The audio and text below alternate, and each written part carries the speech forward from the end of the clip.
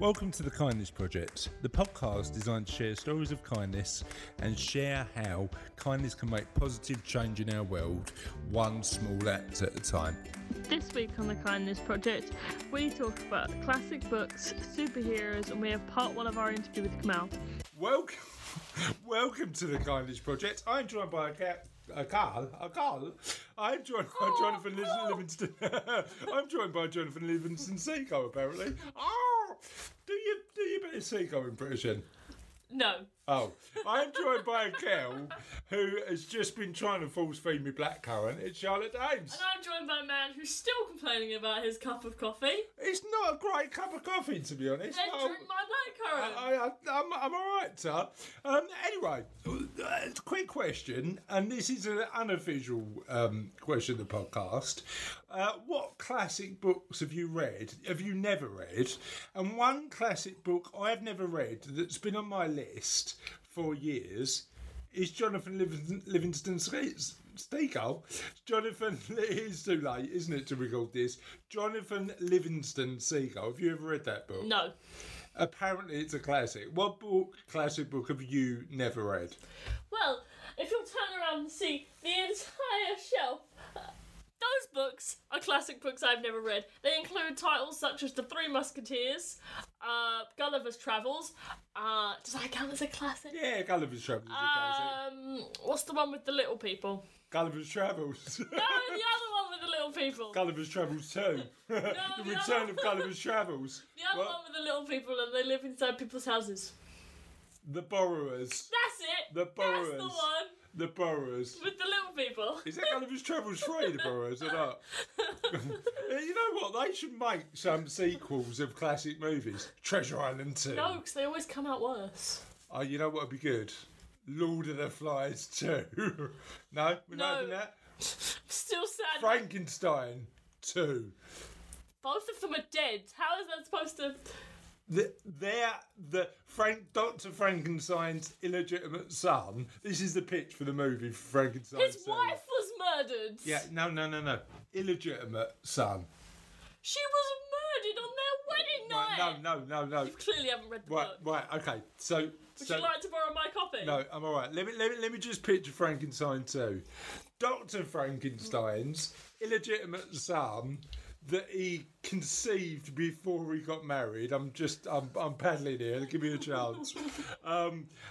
Then becomes a doctor, so he's also Dr. Frankenstein, and finds his father's research notes and then recreates Frankenstein's monster. But no, he wouldn't, because why? There was notes on what happened to both Frankenstein and his monster made by a ship. Spoilers. Spoiler. I love the fact that you've just done a spoiler alert for a book that's been around about 100 years. From both the captain who saw Dr. Frankenstein die, right, and the same captain who saw Frankenstein run off into the icy abyss. Right. No, the monster. No, not Doctor. But no, right, this is what I'm saying. Dr. Frankenstein #1 must have written loads of notes as he was building Frankenstein's monster. Yeah. Where are those notes? I would have burned them if I was him. No, but it doesn't say in the book that he burned them, did I? No. Did he? So Frankenstein's illegitimate son that he had before he got married, you know, he was a bit of a player. Yeah. Even though he devoted his whole life to this one woman from a young age, yeah. No. He wrote in the book that he did that. Maybe he didn't want to express. Who wrote the book? It was him telling the captain the story, and then the captain wrote the book. Right, got ya. Right, but maybe he didn't want to tell the captain that when he was younger, Frankenstein was a bit of a player. Maybe that's the case. I don't know. Anyway, you're not buying the picture for Frankenstein 2. Okay. No, I read the first one. I know. Lord of the Flies 2. Another plane crashes on the island. We aren't having this again. Piggy was tragic enough. No, but then Piggy's son, right? Piggy was a child when he died. He was still a player in his earlier days. He was like 11. Oh, all right, maybe that won't work. Piggy's cousin's one. I don't know. I'm just trying to. You didn't even like Lord of the Let me Flies. go and find another book. Let's see if we can make a sequel. You didn't even like Lord of the Flies. I'm the one who enjoyed Lord of the Flies. Hold on. Right, here we go. It's your choice. We can either have Little House on the Prairie 2. I don't know what happens in that one. I don't know that one, but that looks a bit racist, so I'm not saying that one. Bedknobs and Broomsticks 2. Let's have that. The Swiss Family Robinson, Part 5. Wizard of Oz. That's due a remake, surely. Well, they made a musical that was a prequel, so...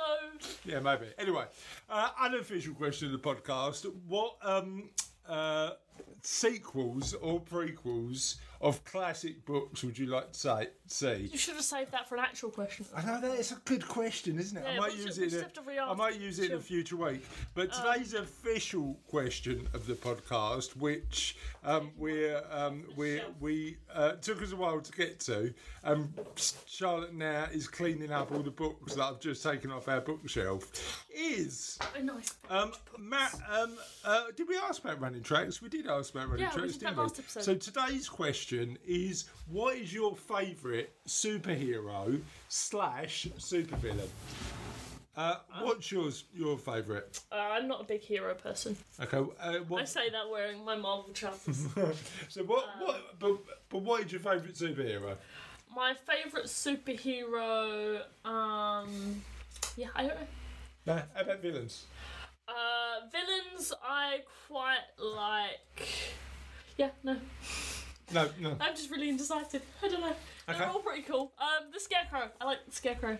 Not really a super villain, but he's I think DC has got better villains. they're not super villains. They're just Scarecrow's Scarecrow's a bit of a super villain. that's just science. I like. Anyone can do science. Sorry, have you created a gas that makes people hallucinate nightmares? Have you not told me about it yet? Oh, well, we'll quickly step over that actual fact. But I tell you what's interesting. I like the more nuanced villains and heroes. Look, Penguin is the worst villain ever. Because what is he? He's funny. He's just a penguin. So the one I like. He's just a man in a tailcoat. The one I like is Magneto, because he's got this really interesting Holocaust backstory, which is quite interesting. Oh, there's a character. He's icy. He has ice powers and. Dr. Freeze. That's him. He's good. But also, I mean, my favourite hero has just got a really nuanced story, and it's really interesting, and like sort of he's heroic, but he's also quite complicated.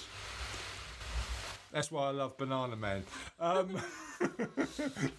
was scared you were going to say Danger Mouse for a minute there. What? I mean, Danger Mouse would be an equally good choice, wouldn't it?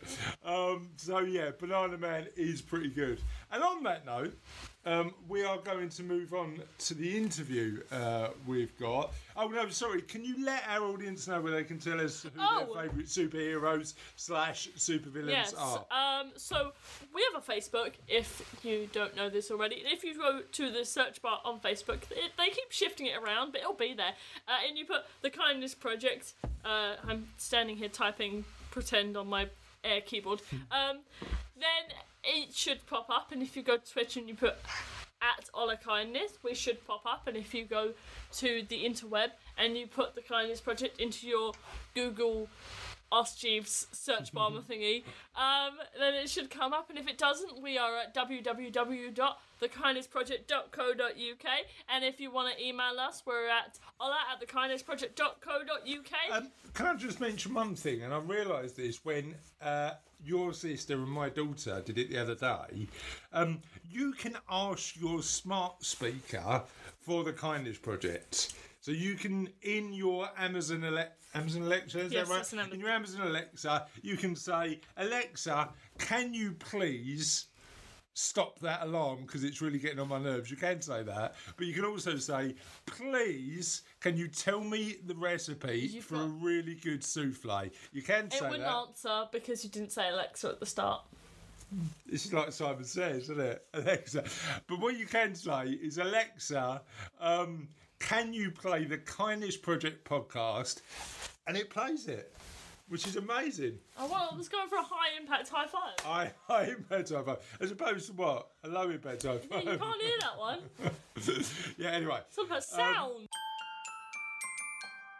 Let's move on to the interview today. We have got Kamal being interviewed today. Kamal is amazing at what she does. We have a really in-depth conversation about mental health, about the work she does supporting and educating children, and what she's learnt from studying positive psychology and coaching skills over the past couple of years, and what we can potentially learn to support being kind to ourselves and happiness in our own lives. Would you like to hear the interview? Yup. Hi Kamal, thanks for joining us on the podcast today. Thank you for having me. You're welcome. Tell us a little bit, before we start talking about the amazing work that Deep Black do, tell us a little bit about you. Okay, so I'm an ex-teacher, I would say, because that was my profession for 12 years. Before that, I worked in industry for 19 years for BT, within a partnership with Concert as well. I took redundancy, retrained, became a teacher, worked for 12 years. The final school that I was actually at was Brentwood School in Essex. Okay. And whilst I was there, I was head of PSHE, head of exams, and also teaching computing. I left the school to go and do my master's in applied positive psychology and coaching psychology. Whilst I was doing that, I also set up my own business. Like you didn't have enough to do, right? Like I didn't have enough to do with the master's, yeah, absolutely. And then I carried on working as a freelancer for Deep Black, whilst I was also setting up the business and doing the masters, because the work that they've actually been doing has been amazing. Yeah. I've worked with them and I employed them to do some work for Brentwood School and the students within it. So I knew what sort of work they did, and it was something I was really interested in. Okay, so tell me a little bit about that. What kind of work do Deep Black do? So they work creatively to resolve conflicts, and that can be conflicts within the person or externally with staff, with students themselves, with parents and so on. So it's a not-for-profit organisation. We work as a cooperative. I took on the role of director only recently in January. Okay. They've been running since 2008. It was set up by two people. So talk to me about how that practically works. So Deep Black go in and run seminars, or how does the format work? Okay, so Deep Black was set up basically to offer conflict resolution through creativity. The directors at the time worked almost freely, but now, to be fair, the work that they've done, the work that we've actually continued to do, we are now being recognised as being experts in our field. Yeah. We've won awards, or Deep Black have won awards. I'm still not comfortable saying we, although I should be. But the awards were won, and it's a National Health Trust award, so it's quite highly recognised by mental health teams and the crisis teams within, particularly Haringey, because that's where their work's focused. Yeah. So it's the unique approach, holding and working with creativity and holding safety in the group, enabling that all of the group are able to speak openly and honestly about how they feel, and really just being able to look at conflict from different perspectives, looking at it and being honest enough to identify where the conflict is actually coming in. Okay. And what sort of things. So Deep Black would go into schools primarily? Currently it's schools.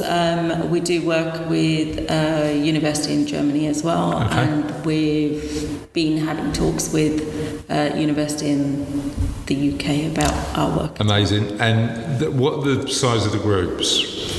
When you say the size of the groups, of the student groups. Okay, so student groups we tend to keep to a maximum of 20, but it depends on the different offerings that we have. So we do a whole school approach looking at the introduction to emotional resilience. And that's literally looking at the key words. Anxiety, people confused with being anxious. So rather than saying I'm feeling anxious because there's something coming up, they say I'm suffering from anxiety. So they're almost labeling themselves with a particular issue rather than actually looking at, okay, this is not the correct language. What am I actually feeling? Where is that coming from? What's the need that I have? Yeah, I suppose it's the difference between a permanent state and a state that passes as well, isn't it? Yeah, you know, absolutely. But I'm suffering from anxiety seems quite permanent. Permanent, yeah, it's constant. It's always there. Whereas being anxious is there are moments when I can feel I'm very anxious and I have anxiety at that moment, but not all the time. Just help me understand. So so Deep Black focus on the area of managing conflict through creativity. Yeah. When a school approaches you to do a body of work, like when you were doing the PHSE work, what made you approach Deep Black and say this would be really useful?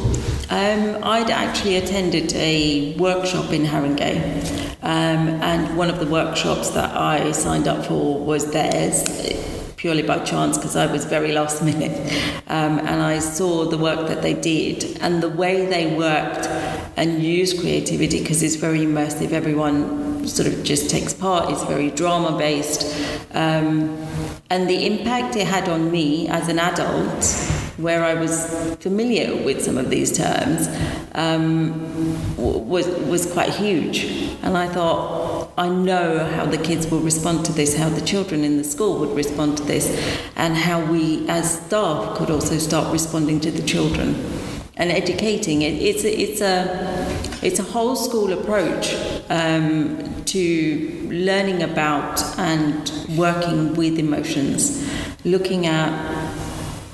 People don't realise when you behave in a particular way that there's something else going on underneath. Yeah. So I might be crying, but I might be crying from joy, or I might be crying because I'm really sad, or I might be crying because I can, just cry. But it's that people have got their own stories, and sometimes we don't recognise that, do we?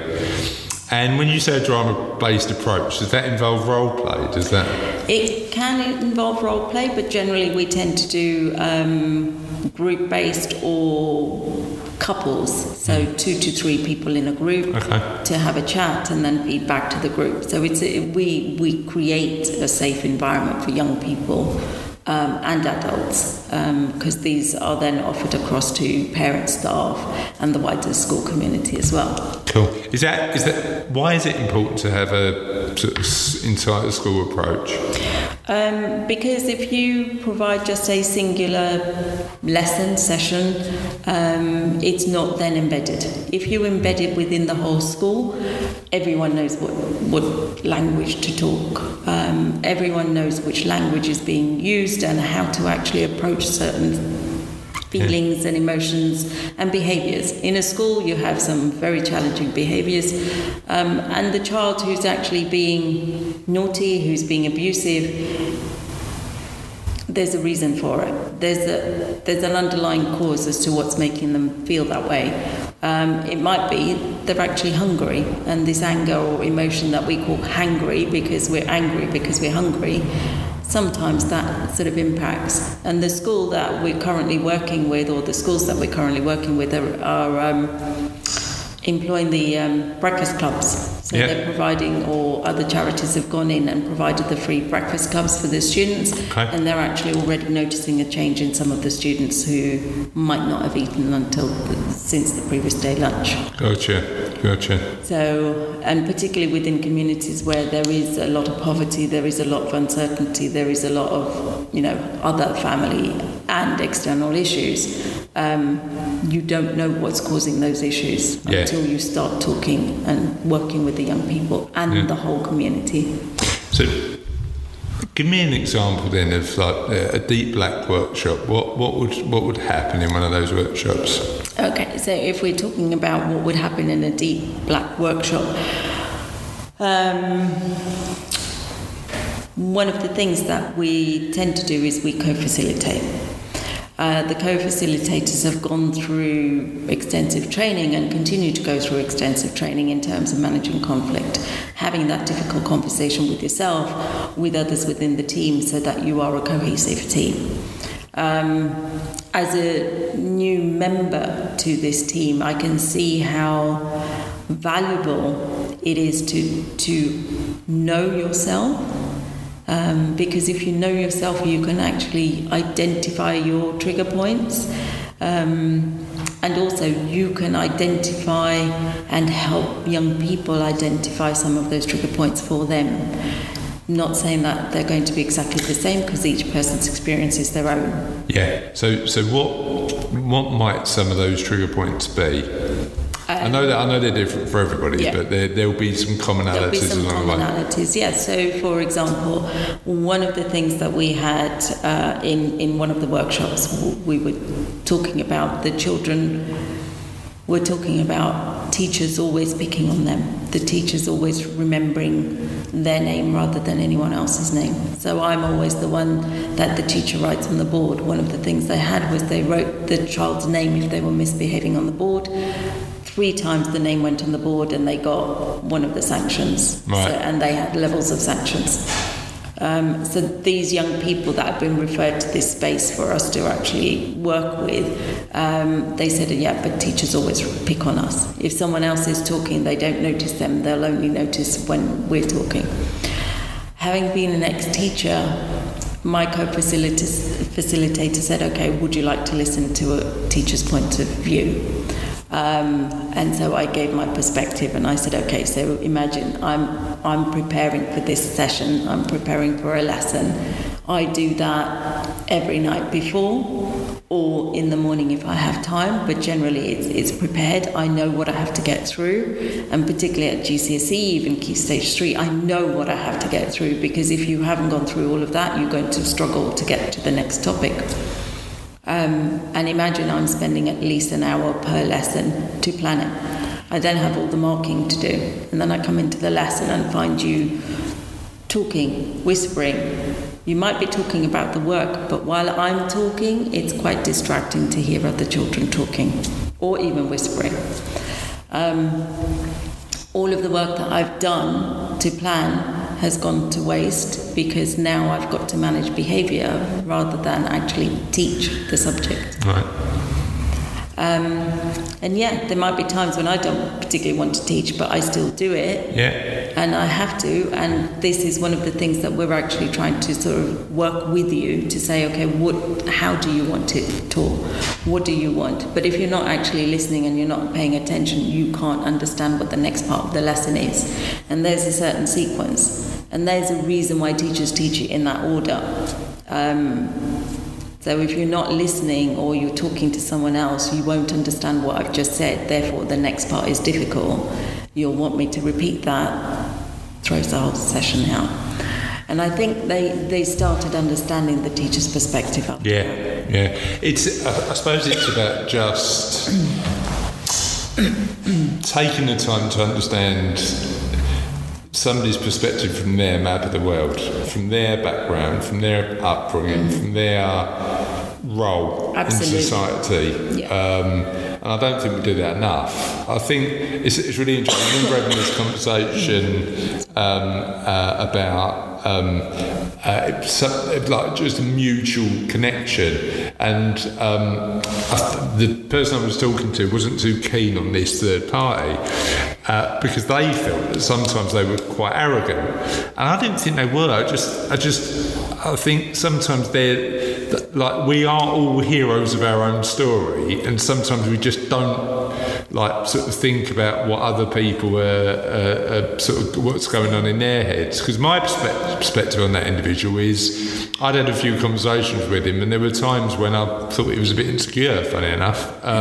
So it was that, I didn't know whether it was that arrogance that masked that potential insecurity. Yeah. But I think, taking the time to understand and listen to somebody else's perspective is really important. Something I'm probably guilty of not doing enough. So how are Deep Black funded? How do you pay for your service? Okay, so currently one of the biggest funds that we have at the moment is with the Haringey Council. So we're commissioned by the councils.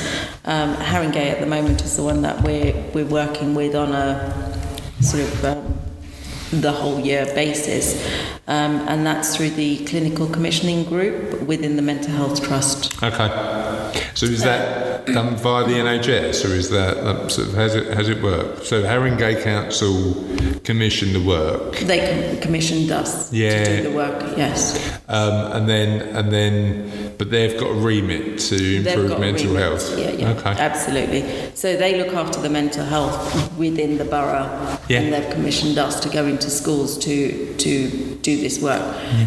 What they also want us to do is to work with the mental health in schools teams to enable them to be able to use some of our creativity, or to come up with creative ideas similar to what we're already doing and working within the schools that they're actually already in. Okay. We also get funds through various organisations and charitable trusts, so we sort of go to those, or they approach us, so we're not tied to Haringey Council. Yeah, we do independently fund as well. Talk to me about why it's important to use creativity to manage conflict well. Okay, so normally when we work, and particularly with the work that I've done with the young people, we work in lots of different ways, and we have a whole host of offering within the school year, shall we say. And we work with different groups to identify and work with the conflicts that they've got. So one of a typical workshop that I've worked and run this year has been something called Calm One, where the students are referred in, and we have a chance there to actually start looking at and exploring what are the conflicts, how is it actually arising for the young person. Is it because they're withdrawn? Is it anger? Is it their behaviour within class? Is it behaviour outside the school environment? Is it lack of effort within lessons, or outside of lessons? And what, I just want to get some clarity, just from my perspective. So the conflicts you're talking about could potentially be conflicts with teachers or conflicts with other students, and that's why they're referred potentially. Or it could be a internal conflict that might be creating anger, that might be creating conflicts. Does it always come back to that internal conflict? I think what we've actually experienced, that there's a lot that we've not yet been able to understand about the young people. I mean, these young people are living in areas, have witnessed things that no young child should. There've been violent sort of issues within and around their schools. Some people, literally are having to walk past it every single day and being reminded of it. So you can see that the conflict is not necessarily with anyone else, but it's how do I manage this? How do I cope with, walking past this every single morning on my way to work or on my way to school, rather? How do I make it okay for me to still be able to do that? Because I can't move house. I haven't got that sort of money to move house. Parents can't afford it. I'm stuck. This is what I have to do. How do I make it work for me? So a lot of the times, yes, I suppose it does come down to internal conflict. It's actually getting them to start understanding where the conflict's arising, what's causing it, and how to manage it and how to deal with it.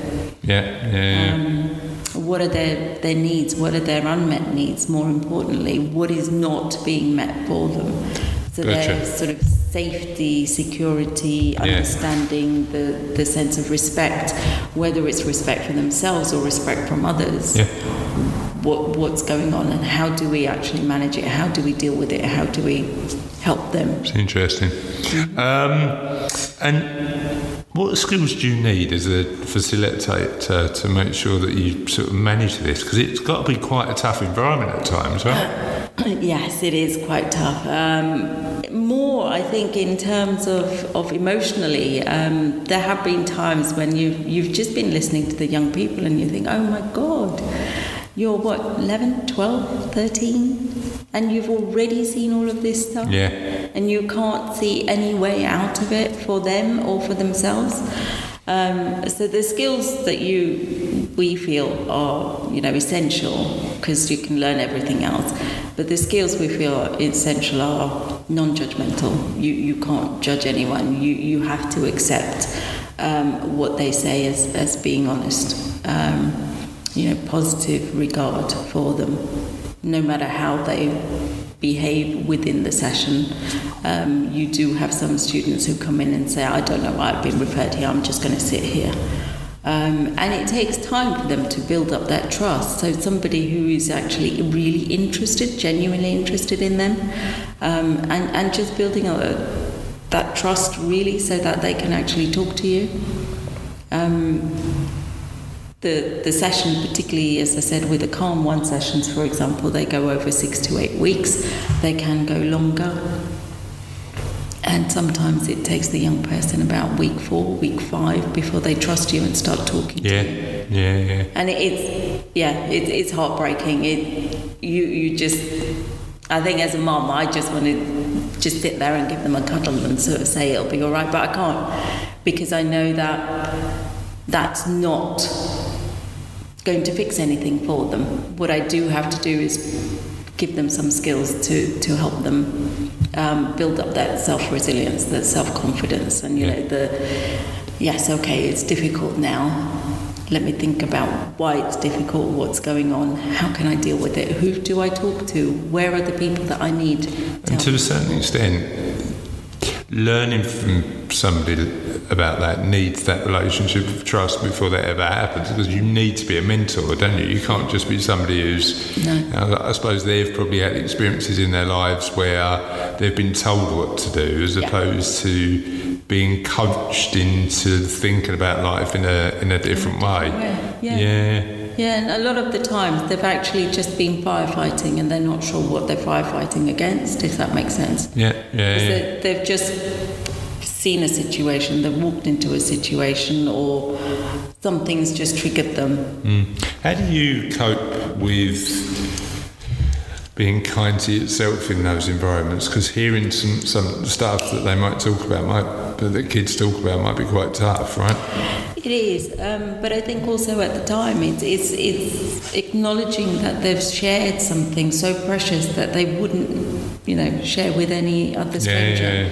And it's that unconditional acceptance of them, and knowing that whatever they're saying is, powerful enough for us to actually start working with them. And getting them to actually realise they've been through a lot. There are times what they need to do, and these are some of the coping mechanisms that they already have, because some of them have already been living through this for the last 4 or 5 years, and others are learning to deal with it and cope with it now. What do you do? How do you cope with it? What, who or where can they actually go to feel safe? Yeah, but also how do you move forward, I'd imagine, is the key factor. Yeah, and to be fair, with those we don't necessarily get involved in terms of how to move forward. We're looking at giving them strategies of identifying, okay, what are my needs, where is it coming from, what giving them the time and the space to reflect as well. Yeah. Do you think there's a stigma in mental health when it comes to schools, and what would a Deep Black do to help make sure there's not any more? Okay, so one of the key things that they actually did in terms of Deep Black was They worked with a particular school. They were commissioned by the school to provide a 3-year program to help alleviate this stigma against mental health. So let me take a step back. Yeah. What was the stigma? What was the perception that mental health wasn't important, or? No, I think young people, and also, I think generally, if you actually listen to the reasons why people don't reach out for help, is because they don't want to be thought of as a nutcase. And this is the word that a young person has said. We don't want to talk about this. We don't want to be seen as a nutcase. Okay, what do you mean by that? And when you start exploring the reasons why they don't talk about it, and how they're actually containing everything that they're containing, you're either going to blow or you're actually going to go ultra silent and not do anything. It's really interesting. I mean, I think we've probably, as a society in general, we've moved forward massively over the last few years about talking about mental health. But the interesting thing is, it's not generational.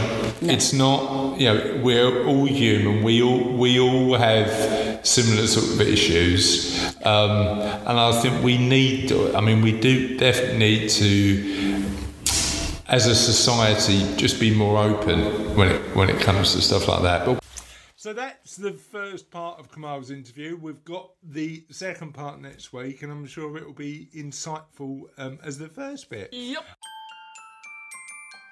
On that note, what is it? Tis the end of another podcast. Tis the end of another podcast, and we all know we should get Tis the End shirts. Yeah, I know. I've been saying it for a while. No, you know what my next shirt is going to be?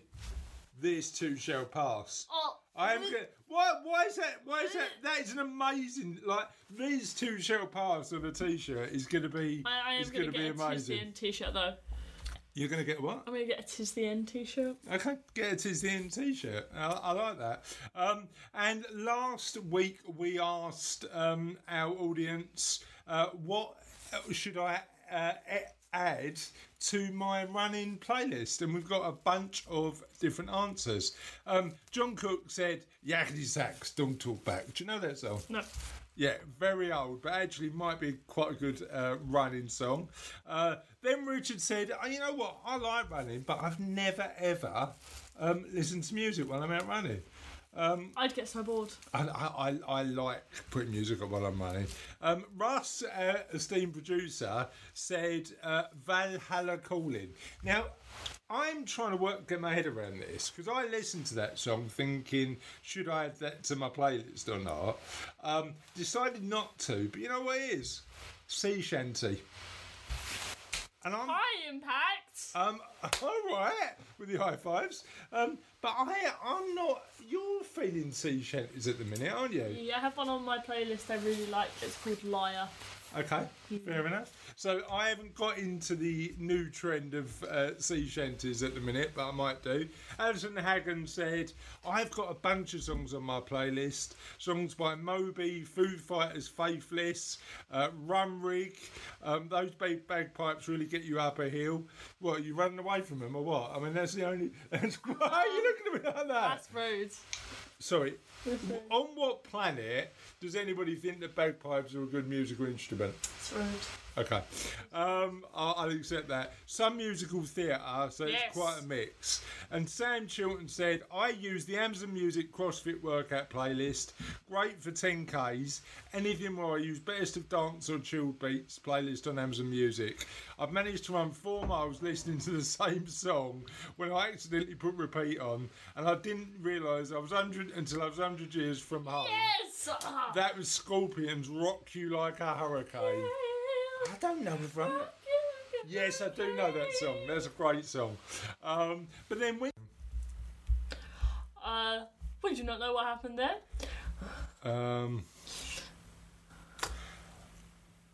Yeah, so I've been in that position where I've been listening to the same song over and over, because as long as you've got something on in the background, that's what you want. Hassan Veli said his favourite is the soundtrack to Rocky IV.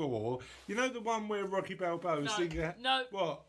What were you going to say? Rocky Balboa did not single-handedly win the Cold War. Right, in that movie, he did win the Cold. Then it is a historically inaccurate movie. Yes, Rocky IV. What is a historically inaccurate movie? He didn't win the Cold War. Unacceptable. But it is a stone cold 80s classic. I've never seen a Rocky film. Have you never? No. They're actually really amazing films.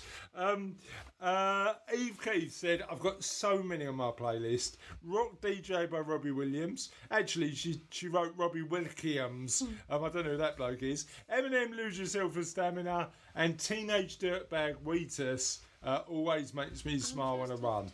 And then Caroline Thompson said, my playlist is a bit of Linkin Park, Kendrick Lamar, Guns N' Roses, Eminem, Usher, Foo Fighters, and anything that has a really good beat that pushes the boundaries. And on that note, that was our marathon playlist recommendations from the people we know. We'd love to hear more of your marathon playlist recommendations. Please email in the usual way. And what I realised last week is you didn't do your joke of the week. Have you got it ready? No. So what are you going to do? Are you going to quickly Google it? Shall I feel? Phil. So just while Charlotte's finding her joke of the week, I'd like to just say thank you to all of our listeners, because we are now over the 75,000 download mark. And we appreciate every single one of you for listening in. Thank you for sticking with the Kindness Project, and just listening to all the episodes. We really appreciate it. And on that note, Charlotte is going to finish with one of her amazing jokes. What did one wall say to the other wall? I'll meet you at the corner. You can't roll your eyes. These are from the Dad Joke Project. Yeah. Okay. On that note, my friends, have a lovely week, and we'll see you next week on the Kindness Project. Bye.